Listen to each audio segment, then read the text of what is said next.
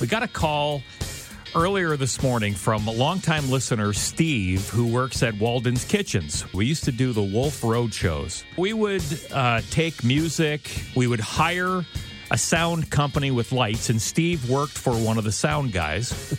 And they would set up the big PA, the big lighting system. We'd go to an arena. So Steve was telling us earlier this morning about this one story. Our promotion director, Kerry Walker, would often go with us. Yeah. And he was doing some announcing, and Steve said they were playing Thunderstruck. And Steve had like some pyrotechnic stuff set up to go off during Thunderstruck AC/DC, during this part. All right. So anyhow, Steve tells the story. I was into concert work back then, and I had access to pyrotechnics. So I set up a pyro show, didn't tell him. So the song, I put too much in. The song went on, and it said, "You've been."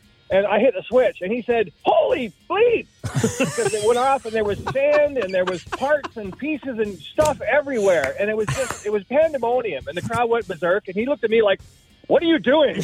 He almost killed me. So I wasn't there, but I imagine this is how it went down.